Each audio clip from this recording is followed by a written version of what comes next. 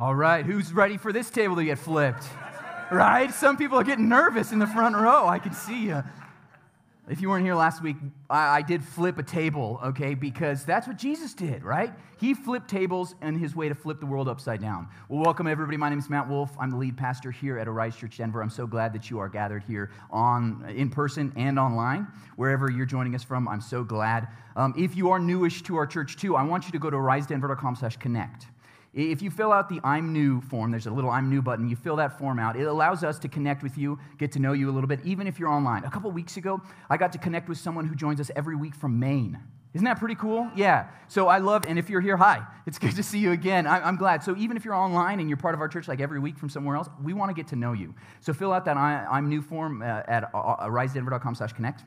When you do that, not only do we get to connect with you, but we donate $5 to the Denver Rescue Mission to help someone in need, okay? You're giving a gift to somebody in need by just filling out that form. So please do that so we can connect. And then, of course, come back next week. After each of our service times, we're going to have that start class right upstairs. Just a real quick orientation so that you can get to know who we are as a church, and we can get to know you even a little bit more. So we are in our third week of our Flipping Table series. If you've missed any of those messages, I get it, right? You can find them online, okay? That's what we can do here now, okay? There's the audio, the video, and the transcript of every message at arisedenver.com/media so you can catch up, because we are seeing this side of Jesus that sometimes isn't often depicted. I remember growing up, there was the flannel graphs. Who had flannel graphs when they were a kid in Sunday school? And on the flannel graph, they'd put up there these little pictures of like Jesus. He's always carrying a lamb. It's like, he's just so happy frolicking through the meadow, right? But sometimes Jesus flipped tables, and that's what we're seeing in this series, this side of Jesus as the King and the King of Kings, and that's what we're going to see again today. So Melissa and I's twins are now 2 years old, so they're at the age now that we like to play with blocks, okay? I got some blocks here for you guys. We like to play with blocks, and they're past the stage where it's like, Dad, you build the tower so I can knock it over. Now we're at the phase they'll help me build the tower so that they can knock it over, okay? It's a good phase. Yes, it's a good phase to be in. And when you're building blocks, one thing that we discovered pretty quickly, because our basement is carpeted, that if you have carpet, right? If you have carpet and you try to build a tower, what happens, guys? It just doesn't work. Like, it doesn't matter how good the blocks are, right? You could have the best, most solid blocks in the world, and it's just going to fall over, right? I don't even need to flip the table. If it's on something that's soft, if it's not firm, right, as a foundation, it doesn't matter how good your blocks are, how colorful they are, how well designed what you're building with. It doesn't matter if the foundation isn't right? But if you do have a firm foundation, look at this thing, okay? This is pretty firm, right? That's solid, okay? If you build a tower on something solid like that when we're at home, we can build some pretty huge towers, right? And my kids still love, I don't know, Canaan can somehow still get his foot up to kick, like no matter what we build on. But when you build on something firm like that, you can build a pretty amazing tower, right? And it stays. It's firm. So what we build on is so important. What we build on is so important. No matter what we build on top of it, what really matters is the foundation, what we're building on. And that's going to be so important today in our message called The Cornerstone. Because what Jesus is going to teach us very clearly is that anything that is not built on the cornerstone will collapse. Do you hear me? Anything not built on the cornerstone will collapse. There's only one cornerstone that is able to have your life built on it, our church built on it, your family built on it. Nothing can do it except the cornerstone, which is Jesus Christ. So if you have your Bible, I want you to join with me. We're going to be in Luke chapter 20. We're going to cover verses 1 through 19 today. Last week we covered 4 verses. This week we're covering about 20 verses, right? So Luke chapter 20, verses 1 through 19. And if you have just a phone, if you want to follow along, that's great too. You can find the YouVersion Bible app. And in the very bottom right-hand corner, there's a More button, and then it shows you events, and you can search for Rise Church Denver. Every single week we have our scripture, and you can take some notes right in the app, okay? So we're going to be in Luke chapter 20. So Jesus, if you remember, has just come into Jerusalem. This is the last week of his life. He's finally coming in as king. He declares that I'm the king. He's God himself come in the flesh into the city of God's people, Jerusalem. And last week we saw him go into the temple, which is where God's presence resides. And he flipped everything upside down. He flipped religion upside down, not just flipping tables, not just driving out the animals, because he was declaring that Jesus, he himself, is the temple, that he is the priest, that he is the sacrifice. We don't need any of that religious stuff anymore. Just come to Jesus. And it was so powerful to see that. And then he sets up camp. If you remember the very end of the passage, he's teaching now every single day in the temple. It's like, I don't care what all those religious people are doing, the priests, because I'm what you've come to. And it says at the beginning of chapter 20, verse 1, it says, one day, as Jesus was teaching the people in the temple courts and proclaiming the good news, the gospel, that God has announced that there's freedom for captives, good news for the poor, teaching good stuff, right? It says the chief priests and the teachers of the law, together with the elders, came up to him. These are the religious people, right? These are the religious leaders. These are the pastors of the day. They run the nonprofits. They sit in city councils. They're the leaders. In verse 2, they say, tell us by what does it say? What authority you are doing these things, they said. Who gave you this authority? Who gives you the right to come in here and flip our religion upside down? Why can you come in here and throw everything off and say that you're the thing, you're the temple, with your symbolic action, that you're the priest, that you're the final sacrifice? How can you do any of that, Jesus? Who gave you the right? Who gave you the authority? And it says in verse 3, he replied, I will also ask you a question. Jesus is so good at this. Okay, he's not a politician. Politicians avoid questions, right? We know that, right? But he spins it around and asks them a question. He says, tell me, verse 4, John's baptism, was it from heaven or of human origin? Who's he talking about? This is John the Baptist, right? John the Baptist. And John was a phenomenal preacher that came right before Jesus. One of Jesus' cousins, a relative of Jesus. And John was a phenomenal preacher. He was the Billy Graham of his day because he went out and he wore the funniest clothes. Okay, it wasn't trendy or whatever. He was wearing like camel clothes. Okay, he was eating locusts. Okay, this guy ate bugs out in the desert in the middle of nowhere, and thousands upon thousands of people came out to hear him. The rich and the poor. Everybody wanted to go hear John because he preached this powerful message of repentance. You're sinning. And unless you turn from your sins, you're going to burn, okay? Turn and burn was his message. And people got baptized because that showed that their sins were being forgiven. They were repenting. So John is just the most popular preacher like to the day at this time. And Jesus says, hey, remember that guy, John the Baptist? He came out preaching. He was out in the wilderness. Everyone wanted to go hear John. So where did he get his authority? What gave him the right to say turn or burn? Because that's not a popular message, and it wasn't popular then either, okay? Just in case you guys are wondering, okay?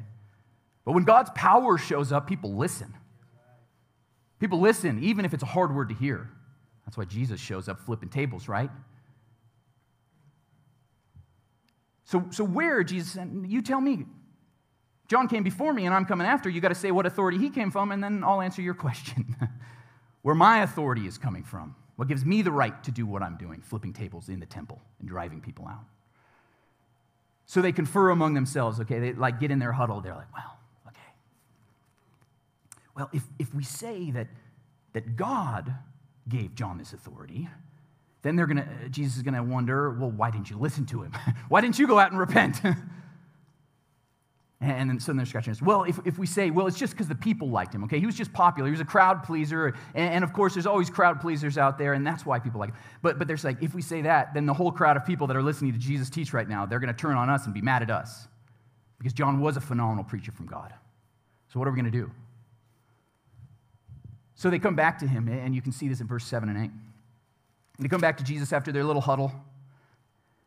So they answered, we don't know. We don't know where it was from. We don't know where it was from. And Jesus said to them, neither will I tell you by what authority I'm doing these things. If you don't know if something's from God or not, why would I tell you? Why would I tell you? It's an interesting confrontation here, and in this chapter, we're going to see all these different like volleys going back and forth. People trying to just like attack Jesus, destroy him. The religious leaders are really upset because he's flipping things over. He's coming in as the king.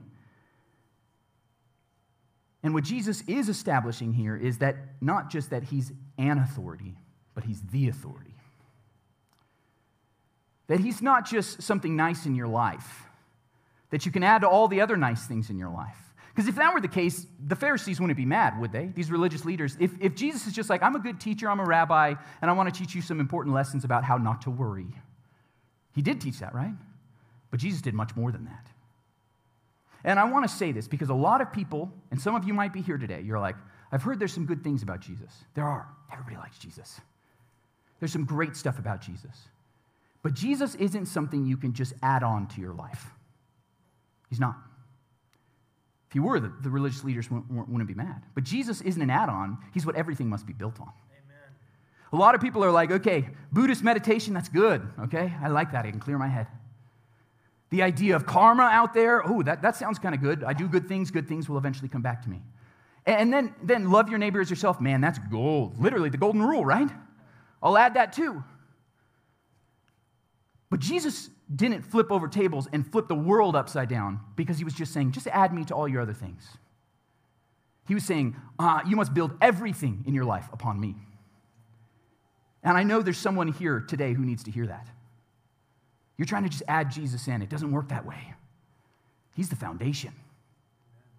Everything is built on top of Jesus and his authority.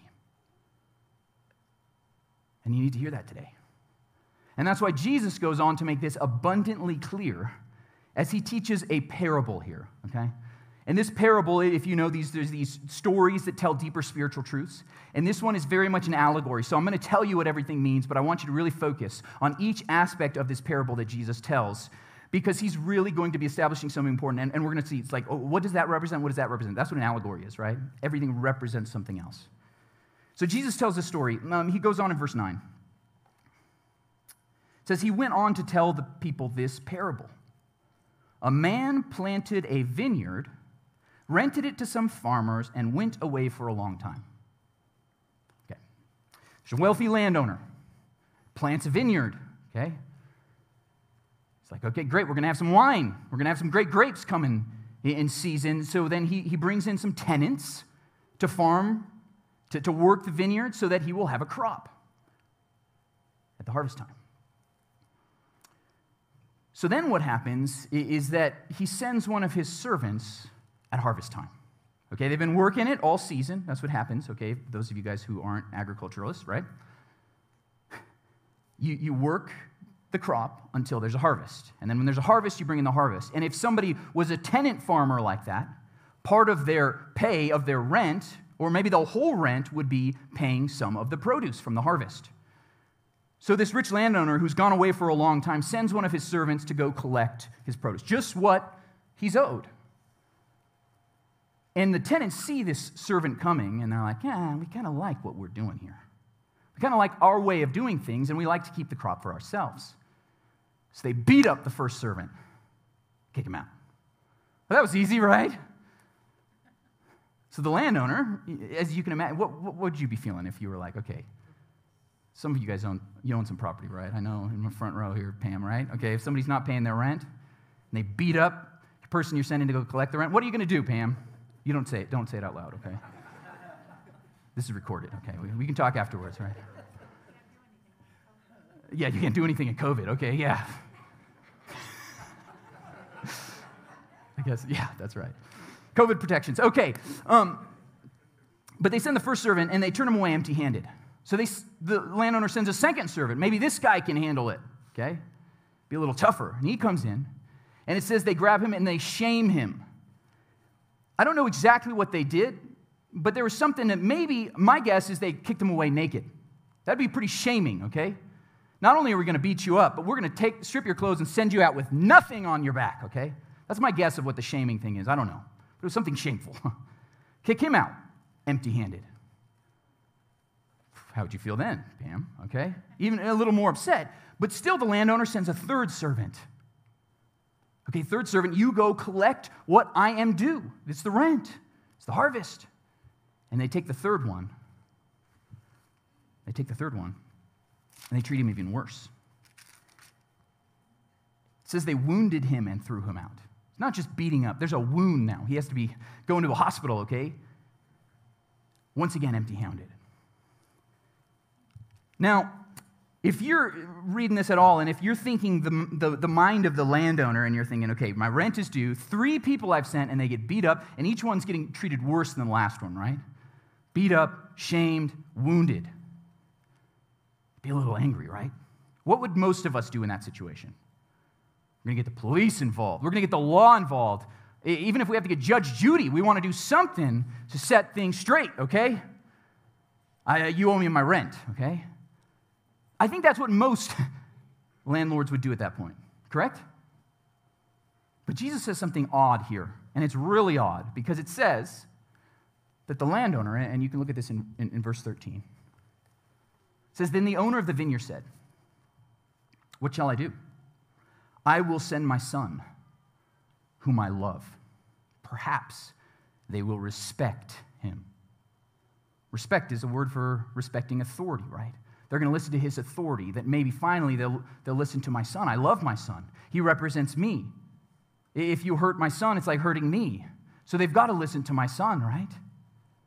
And if you're thinking that that's not normal for a landlord to do that, you're right. The tenants have already hurt each of the first 3. There's a pattern going on, isn't there? But the son goes. And when the tenants see him, they think, here's the son. If we get rid of him, then who's going to inherit the land? Well, maybe we can take it. It can be all ours. We can be our own authority and not listen to this landlord anymore. We own this stuff now. It's us. So it says that they threw him out of the vineyard. Verse 15, you see this? I'm sorry. They throw him out of the vineyard. I don't have this up here on the slide. And they kill him. That's what they do to the son. They treat each one worse than the last one, the son. Finally, let's just kill him. And in verse 15, the second half, it says, "What then will the owner of the vineyard do to them?" At this point, right? Jesus answers, "He will come and kill those tenants and give the vineyard to others, bringing justice. You have murdered my son, now you will face the death penalty." When the people heard this, they said, "God forbid." Okay, it's actually probably a little bit stronger, maybe even bordering on a curse word here. It's a Greek phrase, meganoito. It's only a couple times in the Bible. It's really bad. Maybe like, hell no. Hell no. How could they do that? Do you know why the people are so upset about this? Because they understood this parable very well. And they knew who the tenants were and what each part of this parable represented. We know this for sure. They understood it immediately. Even if you guys don't, I'll teach you, don't worry. Okay. Verse 19. They knew exactly what Jesus meant because it says, "The teachers of the law and the chief priests looked for a way to arrest him," Jesus, "immediately because they knew he had spoken this parable against them." This was a word of condemnation and judgment over what they had done. So, what does each part of the parable represent? It's an allegory, remember? Not all parables are like that. In fact, very few parables are that way. But this one is. It's very clear. So who is the land owner? God. God our Father in heaven. Pretty simple. You guys got that? Man, you guys are quick. What's the vineyard? Us. It's Israel. It's God's people. In fact, in those days, if you read throughout the Old Testament, vineyard was a very common analogy for the nation of Israel. It's like if we're here and you see a bald eagle, what do you think? America. Right? We know bald eagle represents America. We see a maple leaf, what do we say? Canada, eh? Right? We know that these things represent nations in the same way a vineyard represented Israel. So they would have known this is talking about God's people, Israel. So who then are the tenants on this vineyard? Pharisees, the religious leaders. It's God's sinful people who want things their way and not God's way. They want to be the authority, not God to be the authority. They want things for themselves, not having to give to God. They want it all for themselves. So I think in turn it might represent us too. You ever sinned? Okay, you don't have to raise your hand. We all have. We're the sinful people of God who think our way instead of God's way, who want to do it that we're the authority, not God as the authority. I want to build my own life, not build on his foundation. So then, who are the servants? Anybody? Who are the 3 servants that come? Anybody want to guess? These are the prophets. God sent his prophets, his messengers, his servants to come one after the other after the other. If you read through the Old Testament, it's like one prophet after another prophet after another prophet. And a lot of people get stuck reading the prophets because there's one prophet after another being like, Israel, you need to repent of your sins. God's people, you've done some bad stuff. Come back to God. God loves you. He wants you. Repent of your sins or you will be destroyed. And guess what? God will still love you after that. This is the message of the prophets again and again and again. And guess what happened to the prophets again and again and again? Nobody listened to them.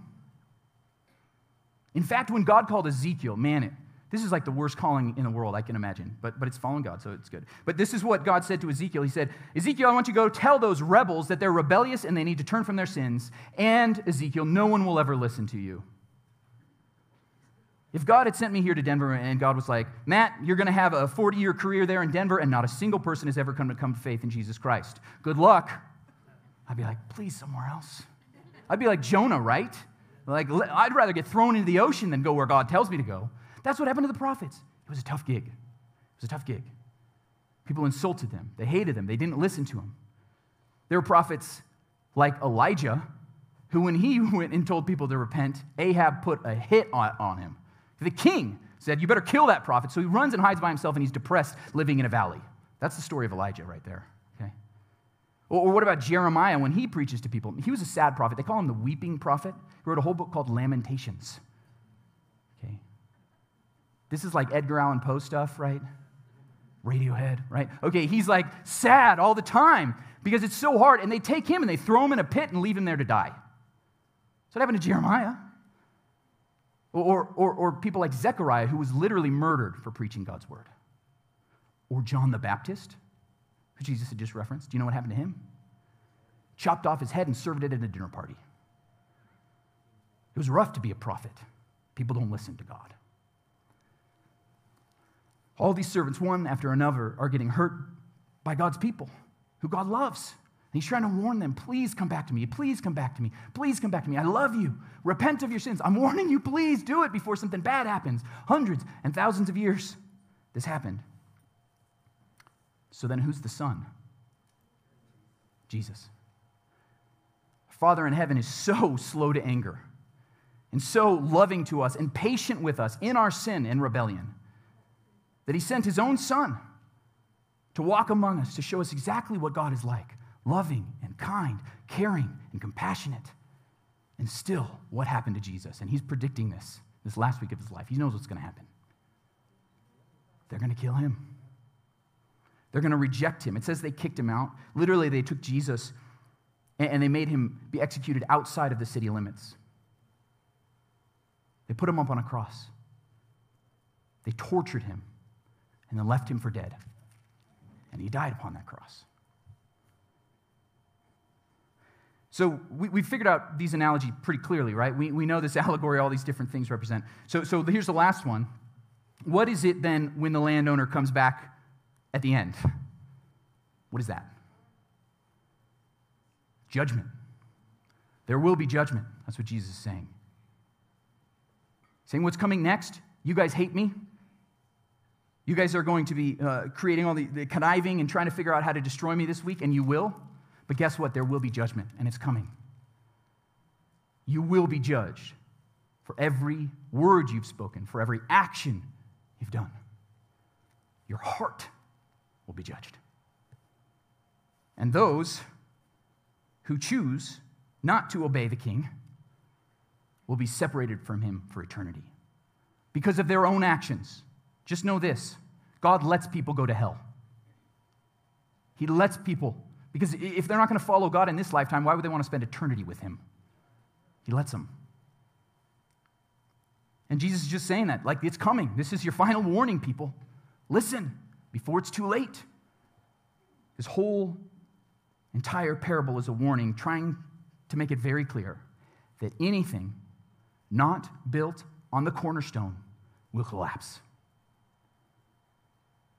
God, our Father, has sent Jesus to live among us, to love us, because he wants us to bear fruit, right? He wants us to bear fruit in our lives. And if we don't turn to Jesus and make him the foundation of our life, make him our king and authority, then there will be judgment. We will condemn ourselves. Jesus wants to make this very plain for everyone to hear. Anything not built on the cornerstone will collapse. That's his message here. And if some of you are still thinking, well, I don't know, are you sure? Yes. Jesus makes it very clear. Look at verse 17 with me. It says, Jesus looked directly at them and asked, then what is the meaning of that which is written, the stone the builders rejected has become the cornerstone? Once again, quoting Psalm 118, this was the same psalm that they said, blessed is the one who comes in the name of the Lord. Jesus quoted this in chapter 19 as he came into Jerusalem. He's talking about a cornerstone. Do you know what a cornerstone is? If you're a stonemason, you dig in the quarry, and probably that's what Jesus was, guys. Called him a carpenter. That either meant work with stone or wood. There was not very many trees in Nazareth where he grew up, but there were a lot of stone quarries. Jesus was probably a stonemason. He would have known exactly what it was like to build and work with stone. So you go out into the quarry and you try to find the best piece of rock. That could be a cornerstone. It could be a foundation, and all the rest of your building is built based on that one cornerstone. And what he's saying is that people have now come, they've dug and they found this rock, and they see it and they think, I don't like it. It doesn't fit my style. They reject it, okay? They take this cornerstone and they're like, it's not good enough for me. I'm rejecting it, right? But Jesus is saying that same rejected stone is now the cornerstone of everything. And if you want a life that's built to last, if you want eternal life, if you want a family that can make it through storms, if you want anything in life that will last, you need to build on this cornerstone. But then Jesus says in verse 18, he's quoting now from Isaiah. He said, everyone who falls on that stone will be broken to pieces. Anyone on whom it falls will be crushed. I think there's two different things going on here. He says, see that stone? He's doing a lot of wordplay on stone.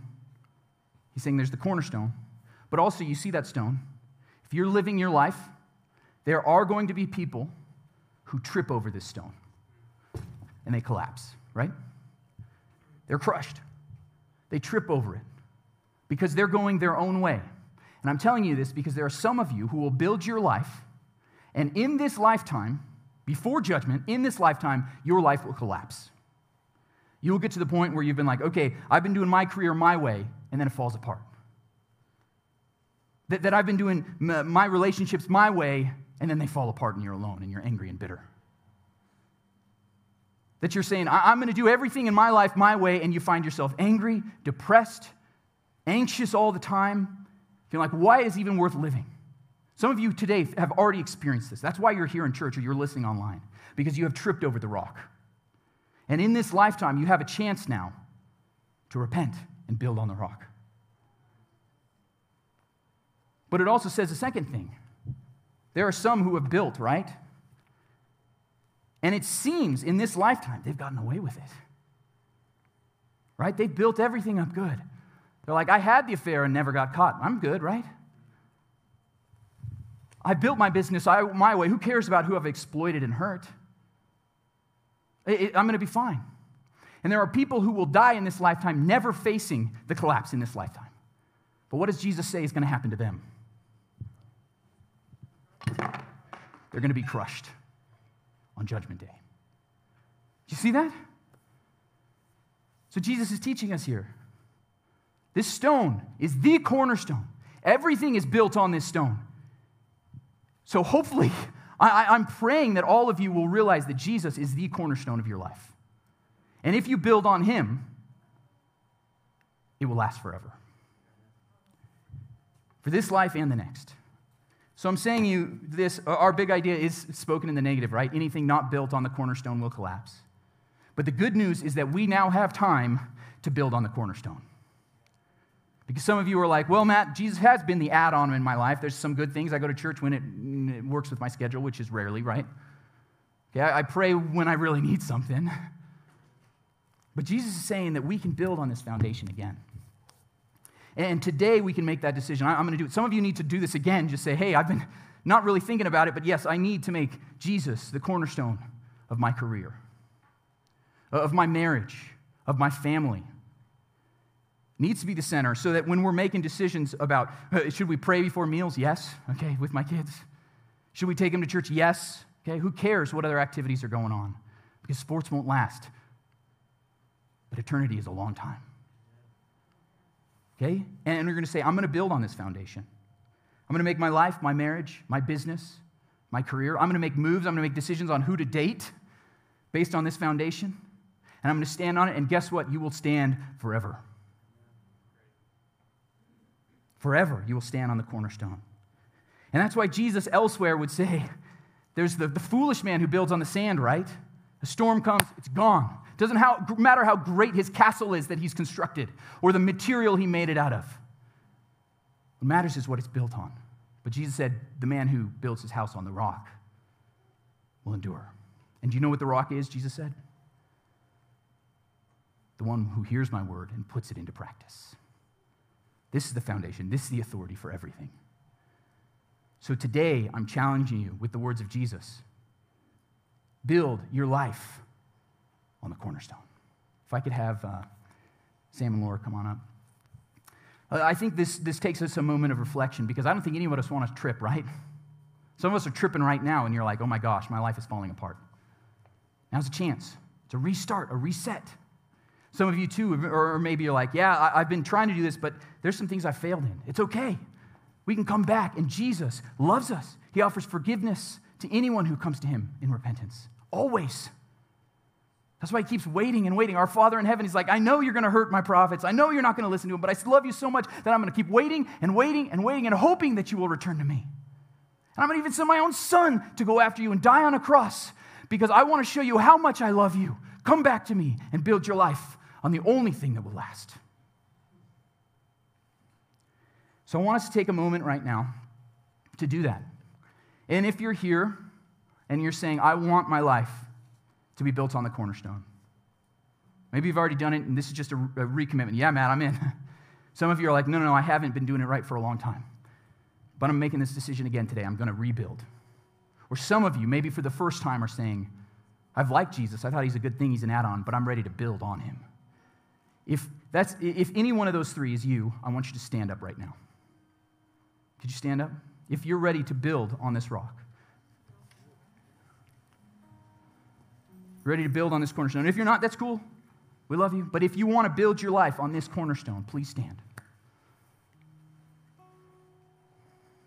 And as a response, is telling God that we're doing this, we're going to sing a song that I think you guys know.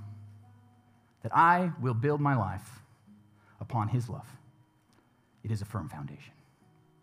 Can we sing that together? Will build my life